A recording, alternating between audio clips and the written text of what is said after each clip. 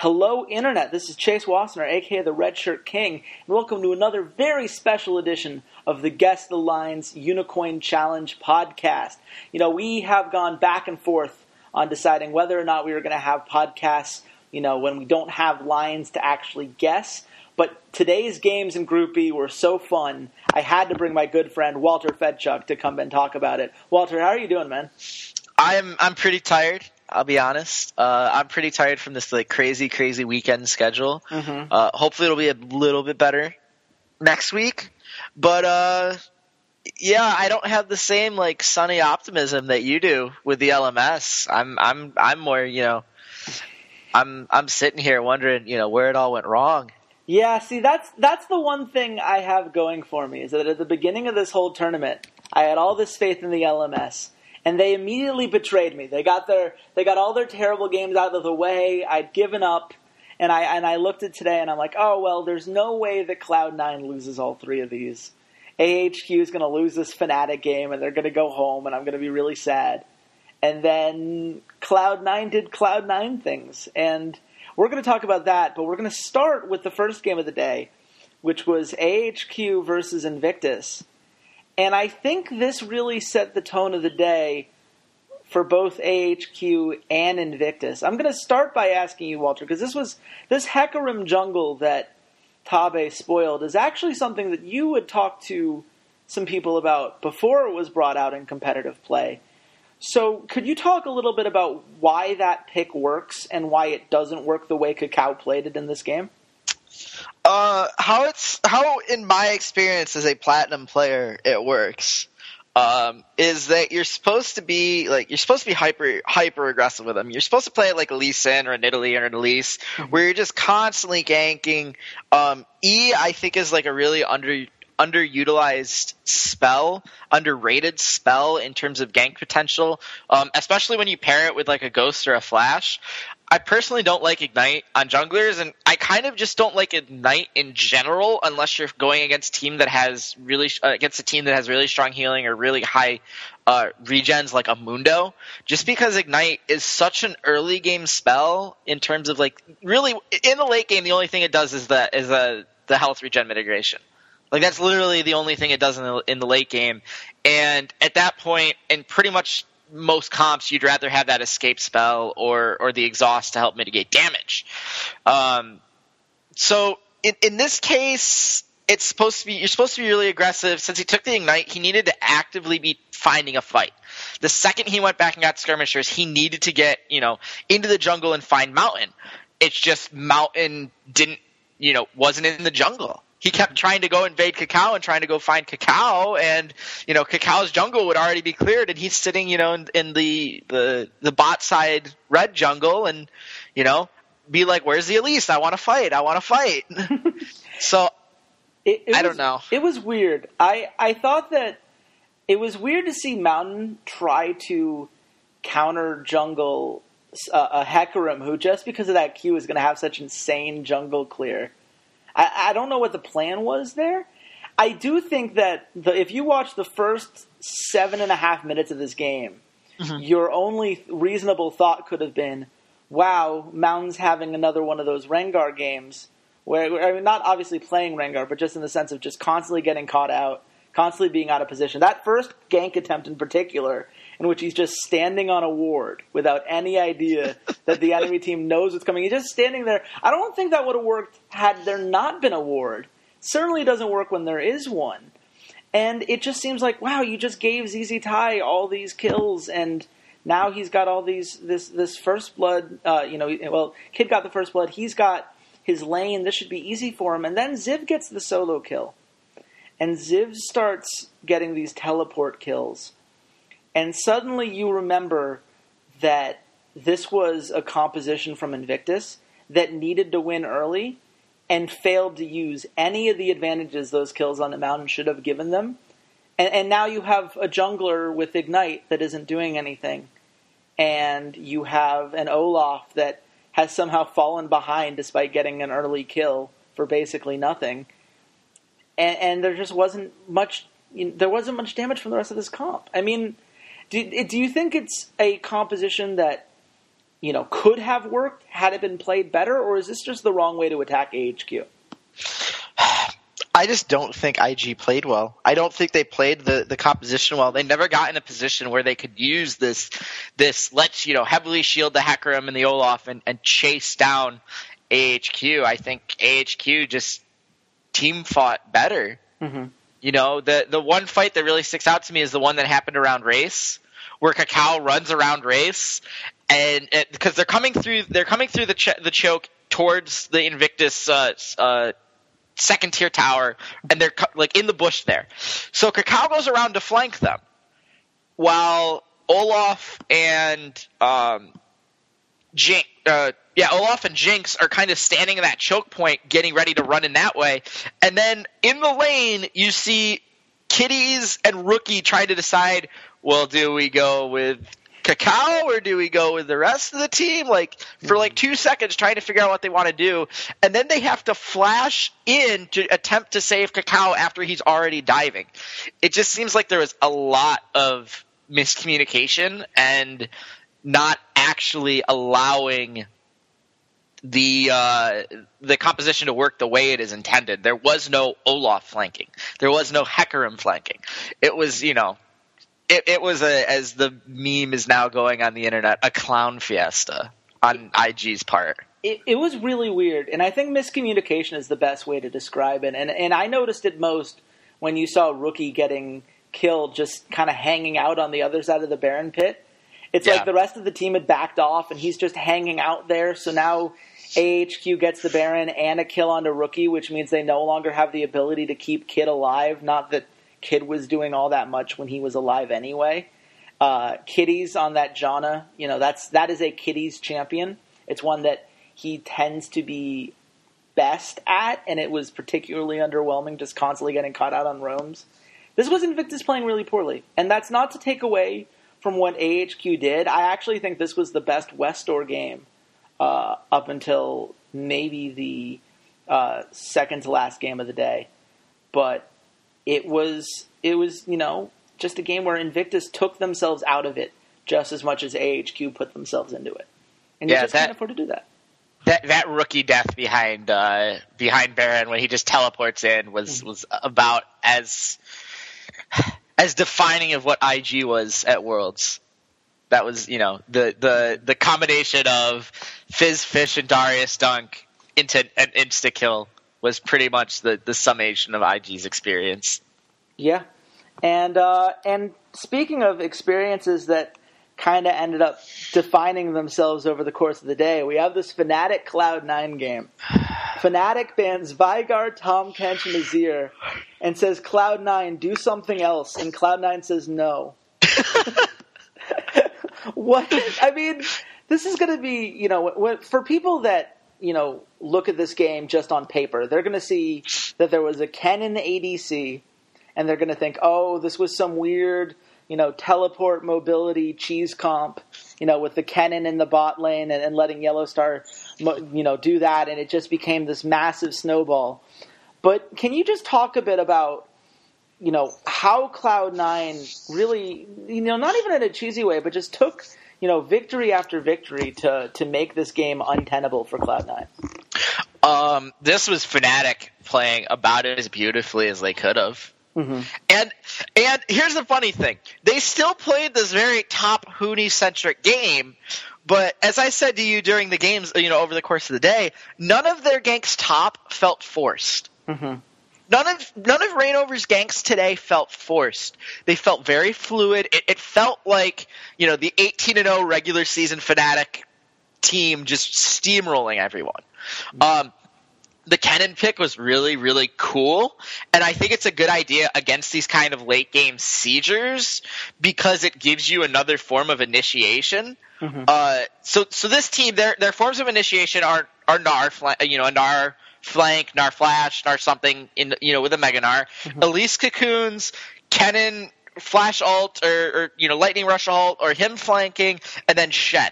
With a flash taunt or a flank taunt or just ulting in, a lot of ways to engage, and there is a lot of damage on this team. Yeah. there's a ton of damage.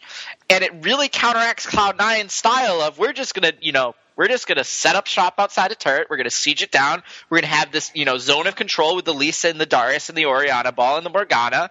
And Fnatic just said, no, you're not going to do that. We have a million different ways to get on top of you and to make Sneaky's life hell. And Sneaky in particular just played god awful today.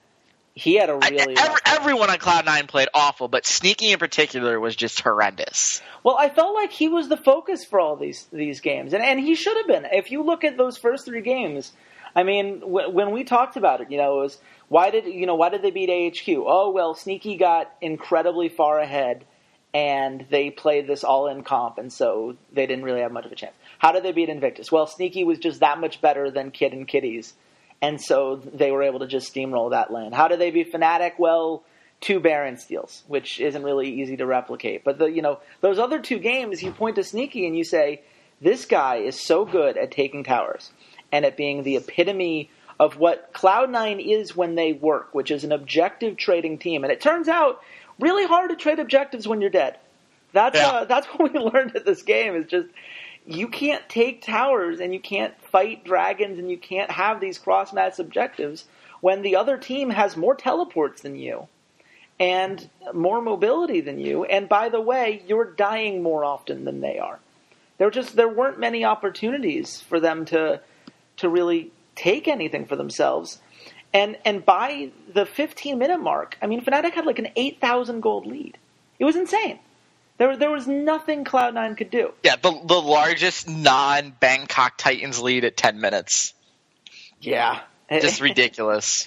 And not only that, but the shortest non-surrender game of the whole tournament. And to me... this still might have been the shortest game of the entire tournament.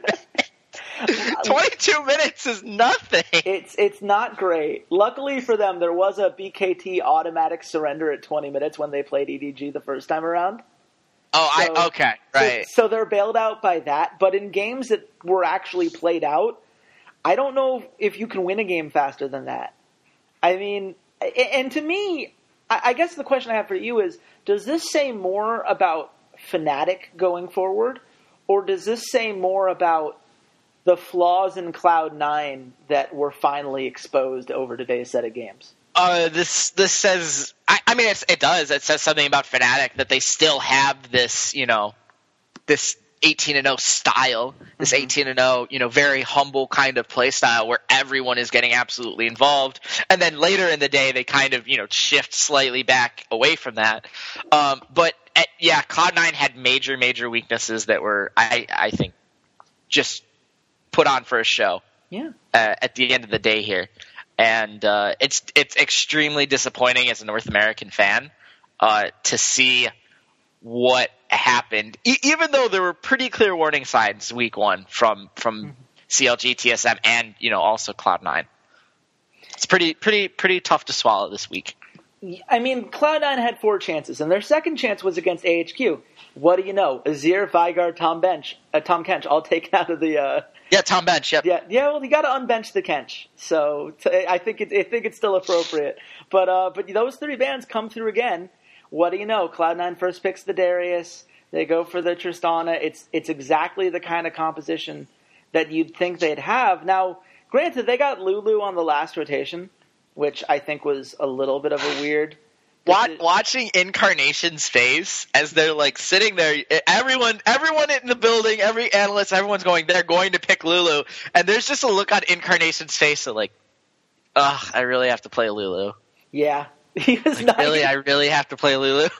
And honestly, I think he wanted to not play it so much that he forgot that maybe you might want to teleport against a teleport twisted face. Yeah, not having teleport was just ridiculous. Westdoor Twisted Fate, had a tremendous impact, but Westdoor just keeps losing lane, and somehow winning games. So everybody in solo queue, just lose your lane like Westdoor, and you'll make it to the quarterfinals of the World Championship. The big thing though to me over the course of the day was On's Jinx. Mm-hmm. On has really, I know AHQ is Westdoor's team. after this tournament, I know AHQ as that really, really good 80 carries team. Yeah. This is the difference between Western coverage of the LMS and people who really watched the LMS. I remember when I talked to Obscurica about it before the group stage. He was like, yeah, people in the LMS, they get mad when they see Westor ranked as highly as he is, because anyone who's watched this team knows it's Ziv and it's On. And Ziv is normally seen as the best player in the LMS region, and On is the best AD carry in that region. I think On might be both after this tournament. I mean, he had back-to-back-to-back games on this Jinx, and this was the first of them, but he blew Sneaky out of the water.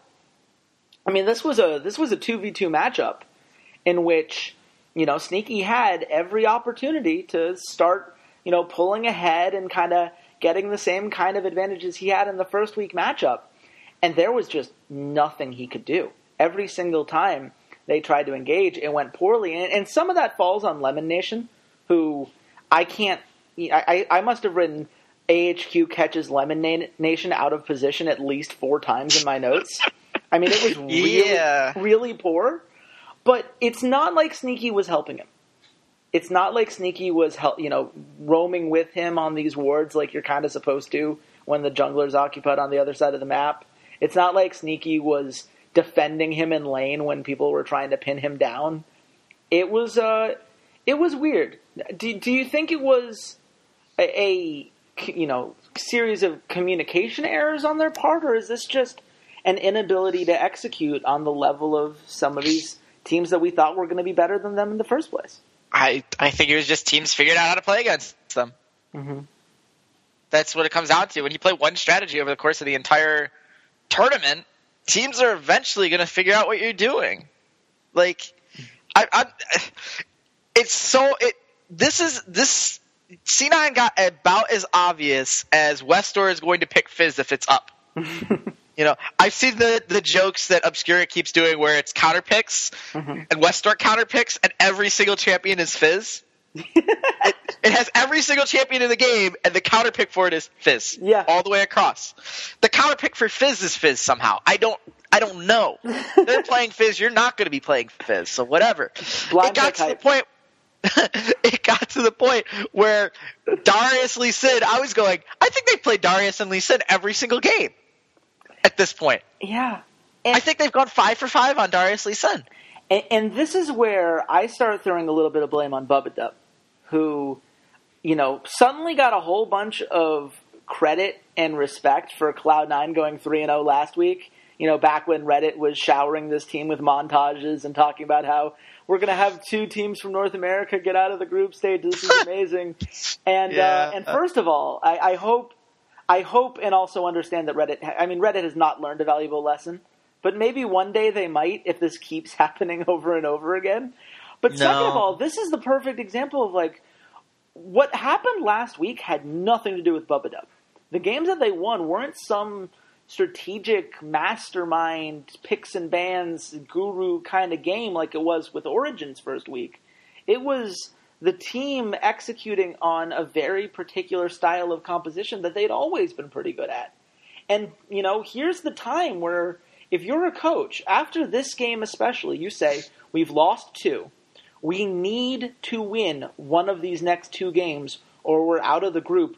We have to try something else. We have to have a plan. How does Cloud9 go into this group of games without a backup plan? That's astounding to me. What does Bubba Dub do for this team if not come up with at least a second strategy they might use in a game? Bubba Dub is not in charge of that. Bubba Dub is secondary. He is a secondary voice. They had an interview with High last week, and it was basically like, yeah, Lemon Nation does everything again, and myself and Bubba provide, devil's advocate essentially, which is fine. But the only thing I can think of is they just assumed we are always going to get this competition or this composition. Every single time we're going to get this composition, which is fair. I think that's probably true. I think every single team, they can get that every single time. just with the champions that are going to expand, the kind of champions you can pick, I think every single time you're going to be able to get that composition and be able to execute it. And it's a very strong composition when you get it ahead. The problem was that today, AHQ and Fnatic and IG and AHQ again were able to, tip that early game in their team's favor, and Cloud9 has to try and play this very siege-centric, non-engaged composition into a deficit. Mm-hmm. And that's nearly impossible. It's like trying to play a poke comp when you're behind against an engaged comp. Right. It's just difficult. You're not going to get it very easily. So, and that's the thing, And I get that Lemon Nation is the mastermind behind this. I am willing to. We've seen that before. He's made posts about that, especially during the North American regionals. Whenever, they'd have to reverse sweep, he'd be like, oh, I got a little bit silly in the first couple of games, but we figured it out. But Cloud9 has been to Worlds before. They know the importance of having a good coaching staff. This is not some new organization that hasn't walked this path.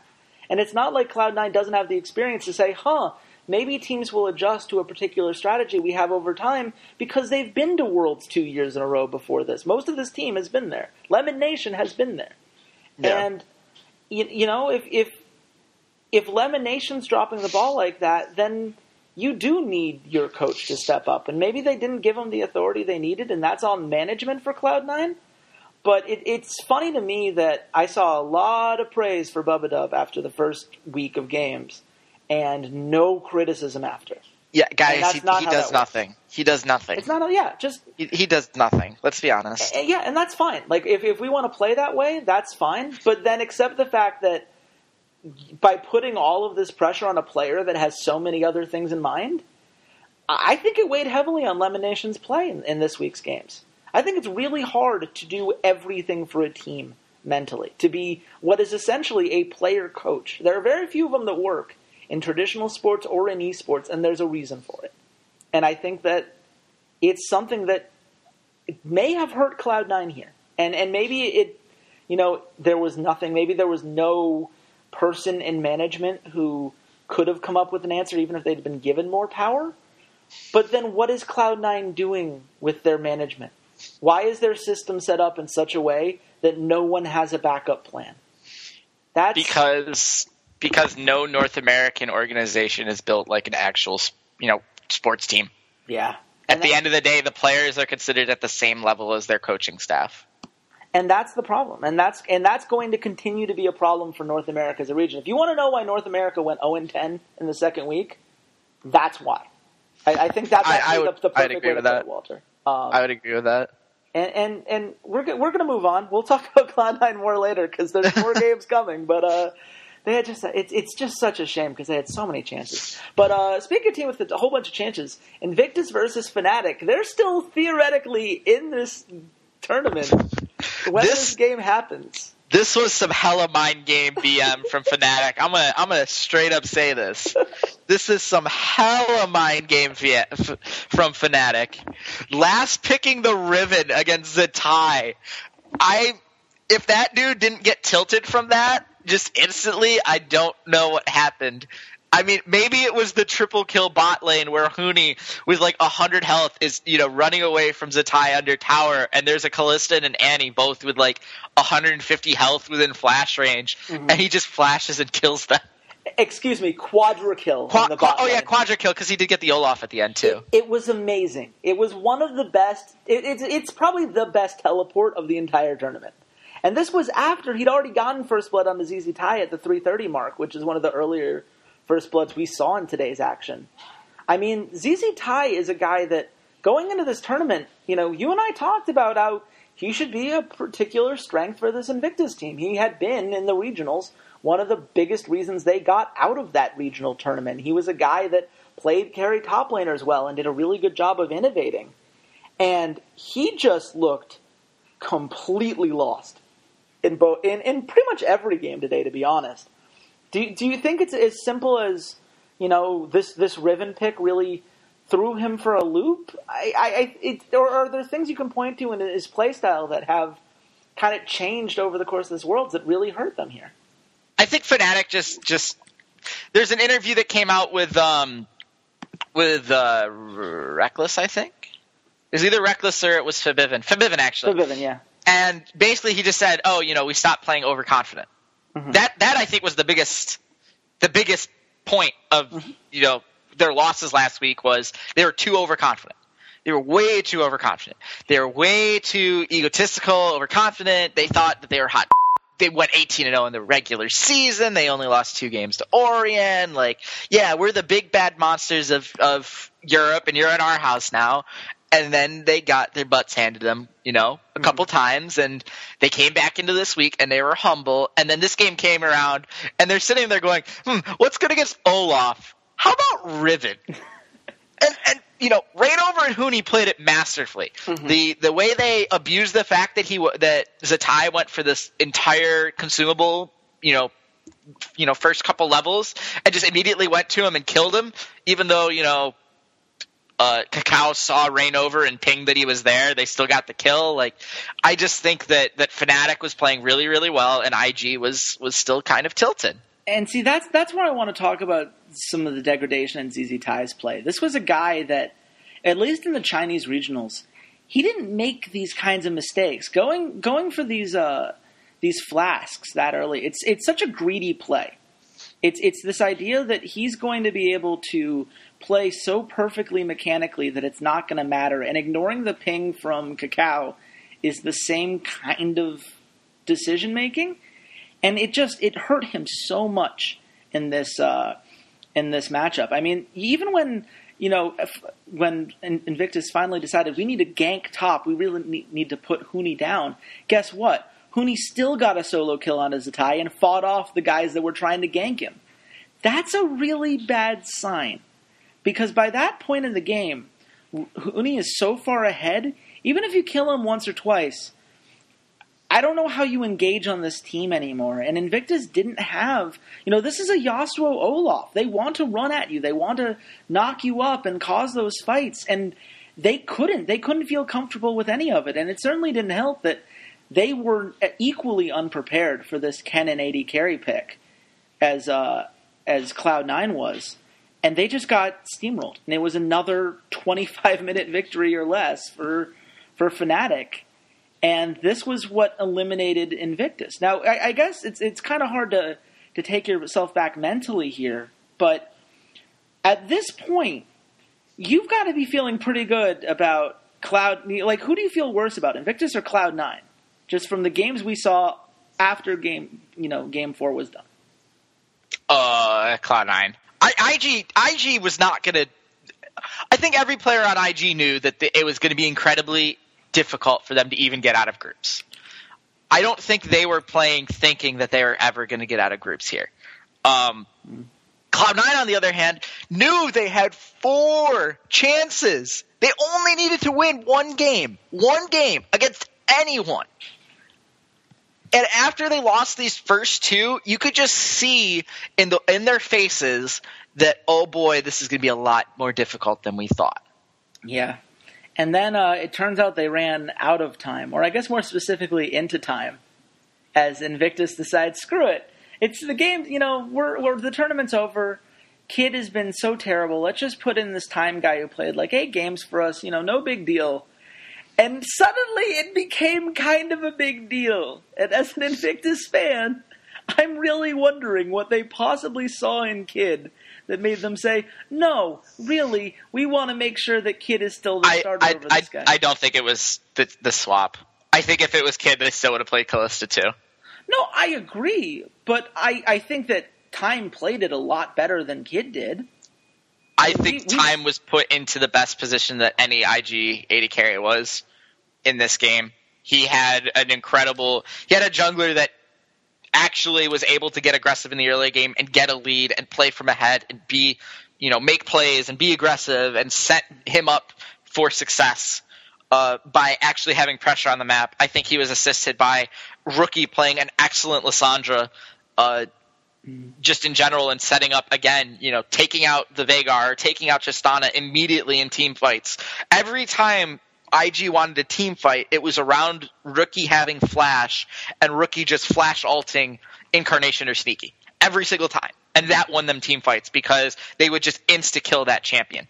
Because it's really easy to hit an Italy Spear when the champion is encased in ice, you know? Yeah, that does help a little bit. I think if Kid had been playing, maybe there would have been some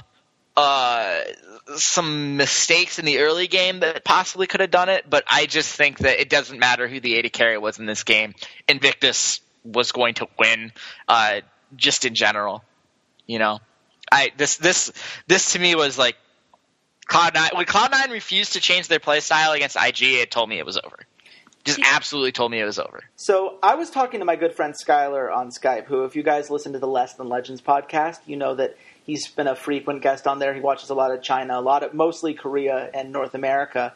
And his thoughts on Time were, quote, well, I mean, if he sucks at everything, but he could still rend objectives, he's still an improvement over Kid. Which is absolutely true. Lissandra was the reason they won this game as far as those fights went, but it's not like they were winning fights, consistently throughout the whole game. Even up until the 30-minute mark, they were pretty close in kills. Towers were very even. But the one thing that Invictus had were dragons. Their dragon control was much better than it had been the entire tournament.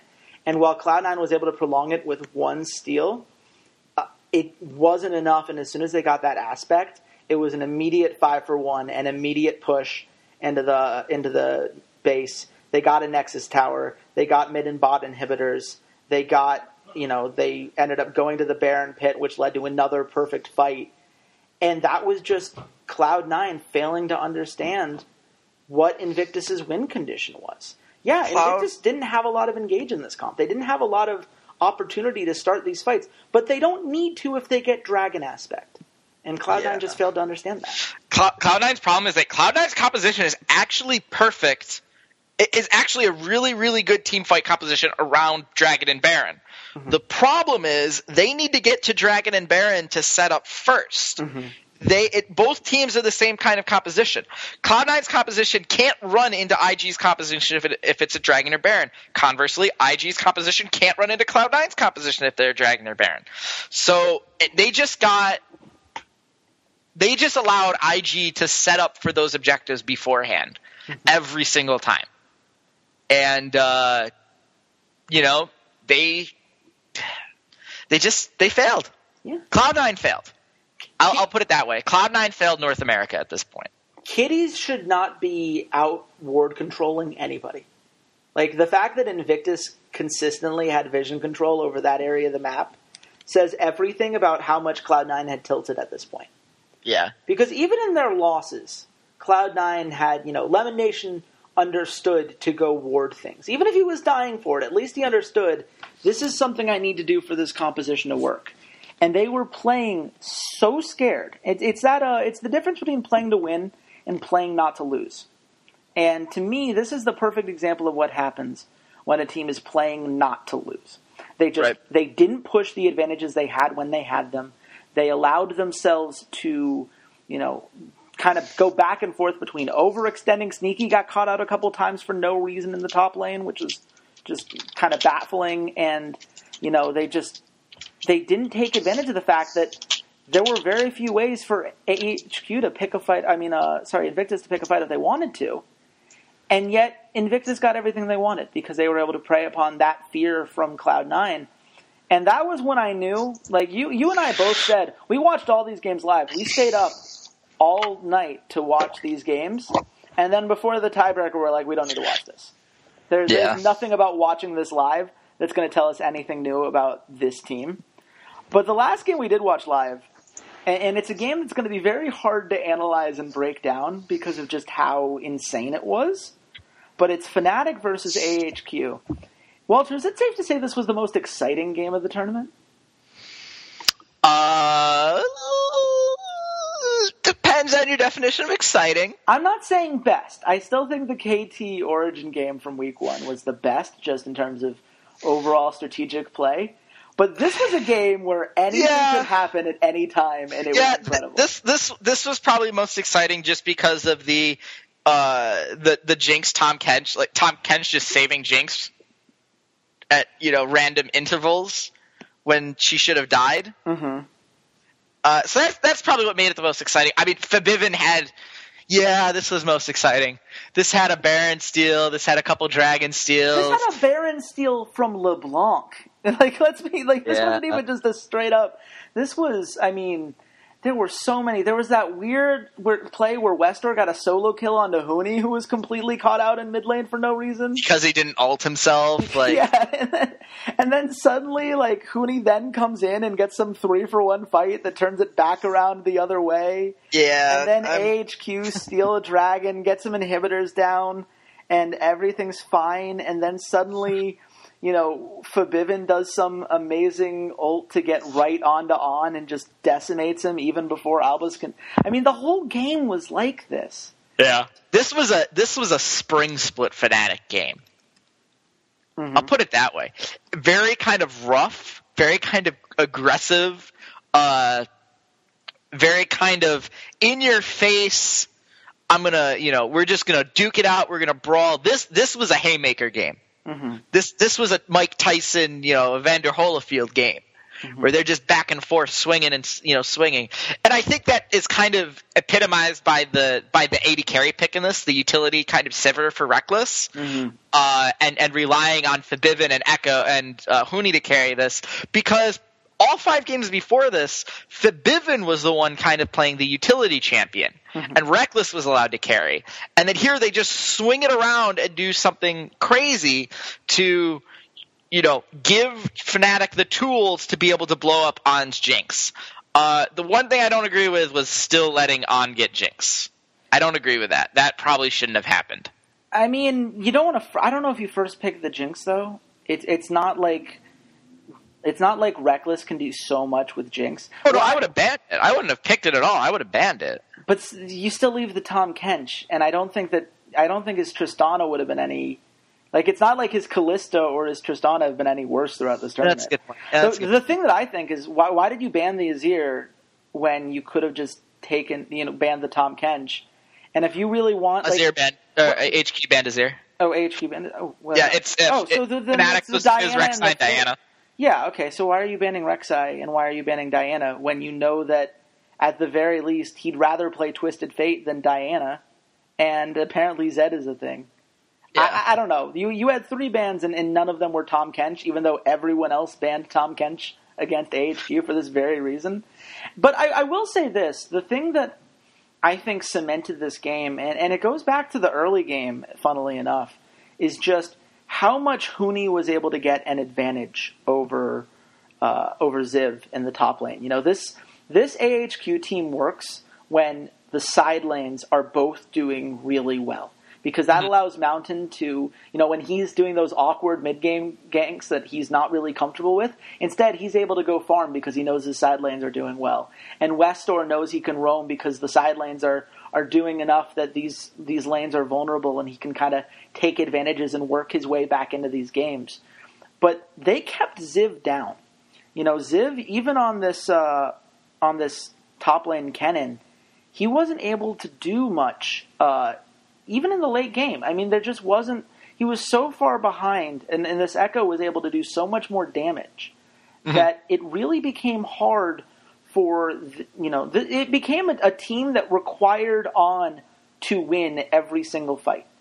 And that was the difference at the end of this game to me, is that Fnatic had 2 weapons. They had the Echo and they had the LeBlanc. And both of them were really good, and both of them could benefit from the Sivir and the Shen and the Elise. But you had those 2 threats, and AHQ only had 1. And that 1 was the biggest threat in the whole game. I think there's a case to be made that On was, On's Jinx might be the best player on that Rift, which is kind of insane given the talent he's surrounded by. Yeah. But one guy can't win it all, especially an AD carry who just by the requirements of the position is never going to be able to build tanky enough to survive if you don't protect him. And Albus did everything he could. I thought Albus played well, but without that extra threat from Ziv, I think AHQ was really struggling in the late game, and it just put too much pressure on to have to play perfect every single fight. And as soon as Fabivin got that one victory as AHQ went for the bot inhibitor so they could have all three. I mean, that was over. That was game. Those splash crits, man. Those splash crits. It really is beautiful. Now, so dumb. What do you take away for Fnatic going into the bracket stage? We're not talking about the individual matchups yet because we're going to end with that. But just in general, how do you feel about this team now compared to where you felt about them at the beginning of the They showed all three different styles of play that they've shown this year. They showed in the game against AHQ that early season kind of haphazard, rough style that they played in the spring split with the utility AD carries. Against IG, they played the very kind of egotistical, overconfident style that they played during the playoffs and here in the World Championship so far. And then the first game was the very calm and collected, very tactical, very well thought out, and very well approached game against Cloud9. Mm-hmm. So I think it's good that they can play all these kind of different styles. They all have their perks. Mm-hmm. They all have their benefits. They also all have their detractors. And I think it just gives them a lot of utility going into the group stages, whoever they would be playing against. That's very fair. Let's talk about this Cloud9 AHQ tiebreaker. Because first of all, we both get to have the privilege of being right about something. I get to be right about Twitch being a pick that would show up at some point during Worlds, and you get to be right about the fact that it was a terrible idea. So we both get to be right on this. And that's one of those things where it's kind of like when we were arguing over Cop versus Altec, and we both got to be right because Altec did great, but it's only because Cop was able to coach him up. It's very rare that we both get to disagree and then both be right, and we really have to savor those moments, I think. When you look at what Cloud9 was trying to do in this game, I guess it's just a destroy on composition, but it requires players like Balls to execute plays perfectly. Do you think that this was, something that Cloud9 needed to do to switch up the plan that people probably expected of them, or they needed to do it against the weaker team in IG? Yeah, that's what it comes down to. You needed to do it against IG, not against AHQ. AHQ is by far a stronger team than IG, and at this point, whatever. It doesn't matter. It was too late. It was too late to change. Yeah, no, I think that's fair. I mean, at the very least, we can say that at least Incarnation remembered to take teleport this time. And in all seriousness, the one player who comes out of this group stage for Cloud9 still looking good is Incarnation. I thought he played well for what he was handed pretty much the entire series. Yes. I think Hai's weaknesses were really clearly exposed. He's not a jungler, you're right. That didn't work out as well. I think Balls finally was exposed. Maybe all those Diamond 2 jokes that he was cracking last week were a little bit premature. Because that Malphite, I mean, some of those ults, it was just so easily foreshadowed that you just knew that On was going to dodge. And there was that particular one near the Baron Pit, which was a fight that Cloud9, first of all, going on the Baron Pit, going on that Baron when they were clearly behind, and they didn't really need to yet, was already a very desperate call. And then Balls goes for this Malphite ult that's so clearly telegraphed that On just flashes back and suddenly all of Cloud9 is dead. Like, that's what it took. It took one flash to completely dismantle the entire Cloud9 team composition. And to me, when you're at that point, it's a combination of a really bad design and really bad execution just going hand in hand in this way that I mean, I don't know. Like, in what world does this Twitch play end up working out against a Twisted Fate that has all this mobility and a Nidalee that's, can so easily roam, and, this Kennen who has all these different ways to speed himself up? Like, I mean, is it one of those things where you look at it and you say, well, it could have worked and they just did it wrong, or was this kind of doomed from the start? No, I mean, it could have worked. It absolutely could have worked. It's just, Twisted Fate. Yeah. Twisted Fate is a great counter pick to it. Just phenomenal. Like, if you're ever suspicious about, I think this Twitch might be, coming to try and assassinate me, you just and go, oh, look, there he is. Now I kill him instead. Yeah. Because there's a great odds that he's by himself. Overall, the Baron thing that's just a typical North American thing to do. Mm-hmm. When you're behind, let's go do Baron. Hope we catch them out because we played against Dignitas and Coast enough times to know that Baron is the throw pit. Mm-hmm. That's where good teams lose games. I'm sure there was a classic Sky and Keep Calm and Do Not Go for Baron tweet that we just missed because that was we decided to get at least a little bit of sleep sometime today. Oh yeah, absolutely. But, I guarantee it.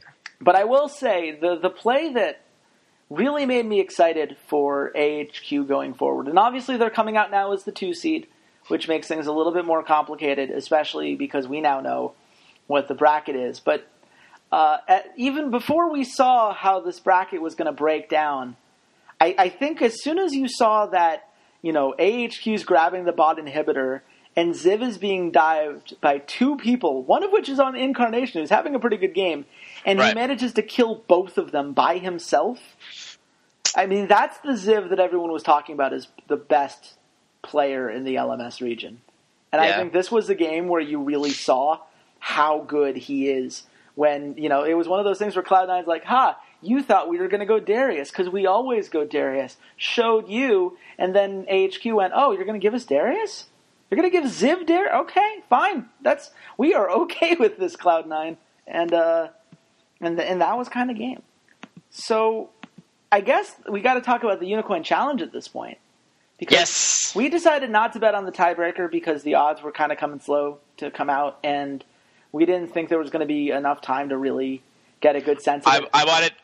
As I told you, I wanted nothing to do with this game just because as good as AHQ was playing, it was probably obvious that they were going to win. This Worlds has been really, really wonky. It was a really weird Worlds. I think that's entirely fair. Somehow, with this strange day that it was, I managed to have a perfect gambling day.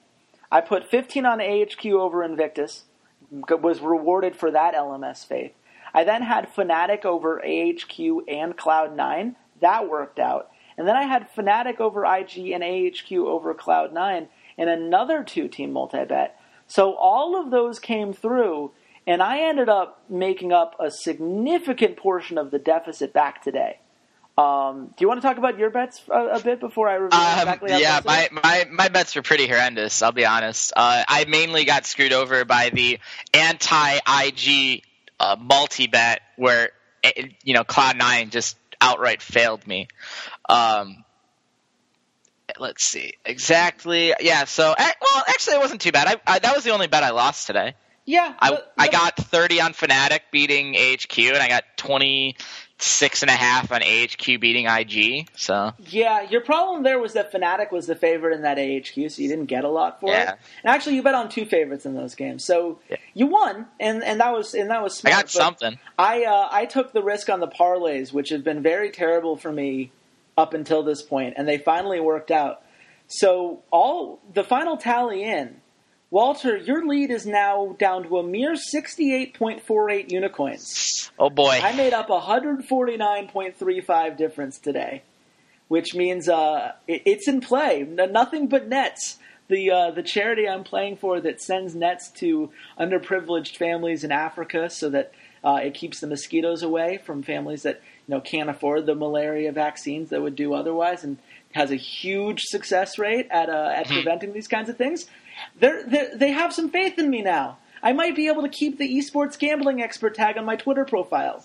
I don't have to give it away quite yet. That said, you're still in the lead, and your charity's got to be feeling pretty good about that. Yeah, it's right, Love Under Arms. I still got some room here to work with, and now that I've kind of seen where this is going, we'll be able to make this lead back up and stave you off, so we can get some money in their hands to help bring more awareness to mental illness and such as depression, suicidal thoughts, eating disorders, etc. Maybe this $100 will help them book book Miley Cyrus or something for their next concert. I don't know if Miley Cyrus is the greatest example of a positive influence that they could bring in, but I'm sure they could bring in someone pretty cool. I have a feeling that she was literally the first actual mainstream artist I could think of, because I don't listen to mainstream music much. Taylor Swift, dude. Do you even T-Swizzle? I'm not going to answer that at all, because it's going to lead to a very angry conversation on Twitter from some people. So I'm going to take the fifth. We'll save that for the pop music podcast that's coming later on. But we need to talk about the bracket stage. First of all, this is the most exciting time for us, I think, because we get to start looking at prop bets, which becomes endlessly fascinating. There are no prop bets on Unicorn yet. Not yet, but they're coming. The prop bets usually show up a little bit later in the week. Have you looked at the lines then for this bracket stage? Yes, but I'm not smart enough to calculate the actual odds into numbers I understand. So I haven't clicked on anything or anything like that. Well, the good news is that we will see. A lot of them I will let you know the prop bets come. And this is the beauty of Unicorn. It's really easy to kind of find this stuff out. You click on the game you want. And when you click on it, you can see the line in big text, and then you see all the prop bets underneath. So maybe the fact that you didn't click means that I haven't clicked on them. Are indeed already up. Prop bets are some of the most fun things. I love the way that Unicorn does them. You get the typical, who's going to win the first map. You get the extra handicaps. So if you believe that a team's going to win by a particular margin, you can get better odds. So SKT winning 3-0 every single game for the rest, every single set for the rest of Worlds. That's probably your best prop bet, straight out. That's a prop bet that will have some value on it. I'm not sure a 3-0 versus AHQ, which is their opponent in the bracket stage. Which I'm sorry, AHQ. You didn't deserve this. You never asked for this. Okay, but which of the other 7 teams? Which of the other 17? Well, it's only 4 teams, because which of the 2 seeds should have been sacrificed to SK Telecom? I would have. I mean, KOO? Yeah, KOO? I would feel better about KOO being sacrificed. Okay, because at least KOO, we've seen the KOO SKT matchup before. We know how it goes. It doesn't end well for KOO. So if we could get that away in the quarterfinals and then just enjoy. AHQ can lose to them in the semis. It's not like. AHQ is going to beat SKT at any point if they ever crossed paths. But at least, give a chance for an LMS team to not get just blown out 3-0 in the quarterfinals when there's finally some hype around this region. I saw for the first time on Reddit, I saw people commenting, "Hey, it's kind of weird that the LMS only gets 2 spots when all the other power regions get 3, especially because it looks like they're kind of better than North America." And I was like, "Yes, thank you." Self-awareness is happening. It's the dream. North America has a larger player base. Get wrecked. It does. You're not wrong. Get wrecked. Get wrecked. Anyway, I think USA. We don't need to go into any of that. I don't think we even need to go into the SKT AHQ matchup. I think unfortunately, as soon as you see Faker versus Westdoor, you kind of know how that series is going to go. But maybe Honor makes some things interesting. Do SKT just play Easy Hoon? I think Easy Hoon plays at least one game, which is just... I don't think so. I think Faker after he didn't play, what was it, Spring Finals? Yeah, Spring Finals. Well, here's the difference, and this is what I would do if I was Koeman. I would do it the same way they did it in the group stage. You start with Faker, you get the lead, and then you put an Easy Hoon. Don't start with Easy Hoon where it can kind of go, either way. Give yourself some cushion, then put an Easy Hoon, and if he loses, just put Faker back in and you're fine. Faker's going for the 9-0. Going for the 9-0. I think that's going to happen, but I do think I do think there's at least a shot. Never underestimate how much Koma loves Easy Hoon, man. Those two are tight from back in the SKTS days. It's not impossible, I guess is what I'm saying. The other matchup on that side of the bracket is Flash Wolves versus Origin. I'm sorry, Flash Wolves. I'm not so sure if I'm sorry for Flash Wolves yet. I'm sorry, Flash Wolves. Origin had some growing pains in the second week. That loss to LGD and the loss to KT exposed some really big problems in the way that they play the early game. I would agree, but I don't think State can abuse SOAS. That's the difference. I think Soaz can abuse Soaz. I don't think their loss against KT had anything to do with. I mean, Sunday's good. Don't get me wrong, but Soaz tilted himself hard, and I could see some lane swap situations. It's possible. I don't think that's a lost cause. I think Origin is the favorite here. I think they should be the favorite here. Right. But I think this at least goes to 4 and probably goes to 5. I mean, we still haven't had that crazy Karza game that we know is coming because he's had so many good but not amazing games yet. And Maple's such a not amazing. Yeah, well, there you go. It's you have I didn't even mean to make that fun. You have Maple doing the roams. You have NL is going to have a breakout game because he and Swordart have been very consistent since that sub out of Kramer. Niels has just been phenomenal, though. I think Origin wins the series. I just think that Flash Wolves can keep it a lot closer than some people might think. I think this is a 5-game series, personally. Okay, fair enough. And you can take that prop bet. And I might. I very well might. That's going to be the most fun part of all of this, is that we get to look at all these prop bets, and it's going to be insane. But we have 2 more bracket stages to look at. Fnatic versus EDG. This one might be the most interesting. This is the true test of, do you believe that EDG just looked bad because they were sandbagging against weak opponents and were just caught out in these snowball comps against SKT? Because if you truly believe that EDG could hold their own and they just had 2 very unlucky bad starts, then you look at EDG and you say, oh, well, this is Fnatic. Fnatic is not at that SKT level. We should see the EDG that we've been waiting for. But I got to be honest, I'm not so sure that EDG is that team. In the same way, I'm not sure any of these Chinese teams were the teams that we thought they were. Just, whether it's poor scrim, practices, which we're hearing about now and in some interviews that Kelsey Moser's been doing over at The Score, or if it's, overconfidence that's kind of driving them into these weird positions, whatever it is, I think that it is in play that Fnatic has more consistent performances throughout. And I think it's going to be a close series, but I definitely don't think this is the slam dunk for EDG that some people are going to make it out to be because they were favored going into this tournament. Yeah, no, I don't think so. I think this is going to be the closest out of the 4 series, in all honesty. And I think a lot of it's going to rely on is Clearlove able to play like Clearlove? Because throughout the course of the tournament, he has not looked like Clearlove. Yeah, he has looked like a mortal. Let's put it that way. He has not looked like Kate Upton. Yeah, and it's funny because I don't like, if you think, who's the best jungler at this tournament so far? Bengi. Yeah, you'd either have by process of elimination, it's Bengi. Yeah, you'd either have to go Bengi or you'd have to really squint for Karza had a couple bad games, but given how hard people had to play to stop him, but it's Score. Yeah, it's weird. It's weird how the jungle has looked so far in this tournament. I'd probably say Bengi or Score. Someone's got to make the step forward. And speaking of Score, that's the last one. It's the KT versus the KOO Tigers.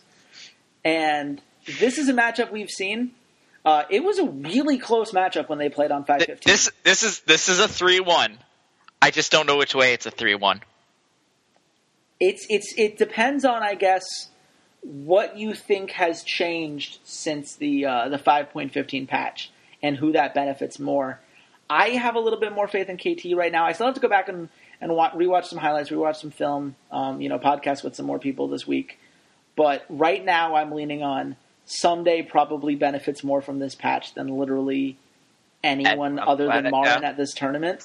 Yeah. And that he versus Marin matchup is a really interesting one that, people will be talking about if they potentially get there. But I don't think Smeb's on that level. Smeb's good. He's not on that level. And he's had some weird teleports that have taken his team out of games that they otherwise would have been a part of.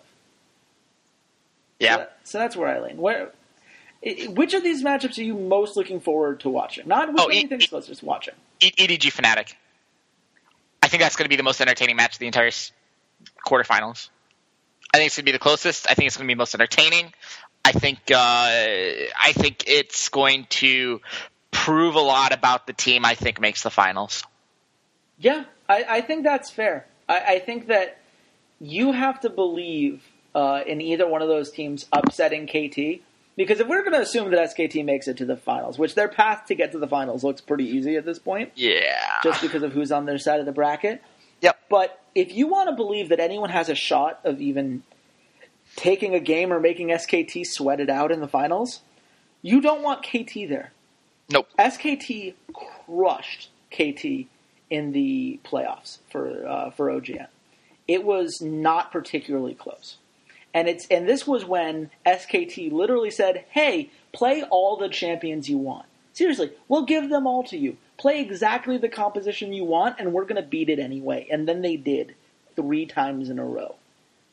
If KT is the one that's making it to the finals, congratulations to SKT for the championship. So I think you're right. I think Fnatic EDG is the one to watch. But you know what else people should be watching? Our Twitter accounts. Because we're going to be doing a lot of, talking about some of these games. We'll retweet a lot of stuff. I'm sure, as news breaks out and as interviews come forth, we'll have a lot of opinions on these things. And, of course, the Less Than Legends podcast series that I run on Podomatic is going to have at least one episode coming out. And I believe I should be making a podcast appearance somewhere else, which is going to be very exciting. I haven't gotten to be a guest on a podcast in a long time. So it's going to be very nice to do that. You can follow me on @RedshirtKing if you want to make sure you're keeping up with all of that. Walter, where can they find you? You can find me at C80s_LOL. Yeah. And you can find us back on Unicorn on Wednesday, 5 p.m. PST. That'll be our Flash Wolves Origin breakdown. We'll go over where we think the line is. We'll go over all the prop bets. We'll go over each individual matchup and how we think all this stuff is going to shake down. It's going to be a lot of fun. And until then, goodbye, Internet.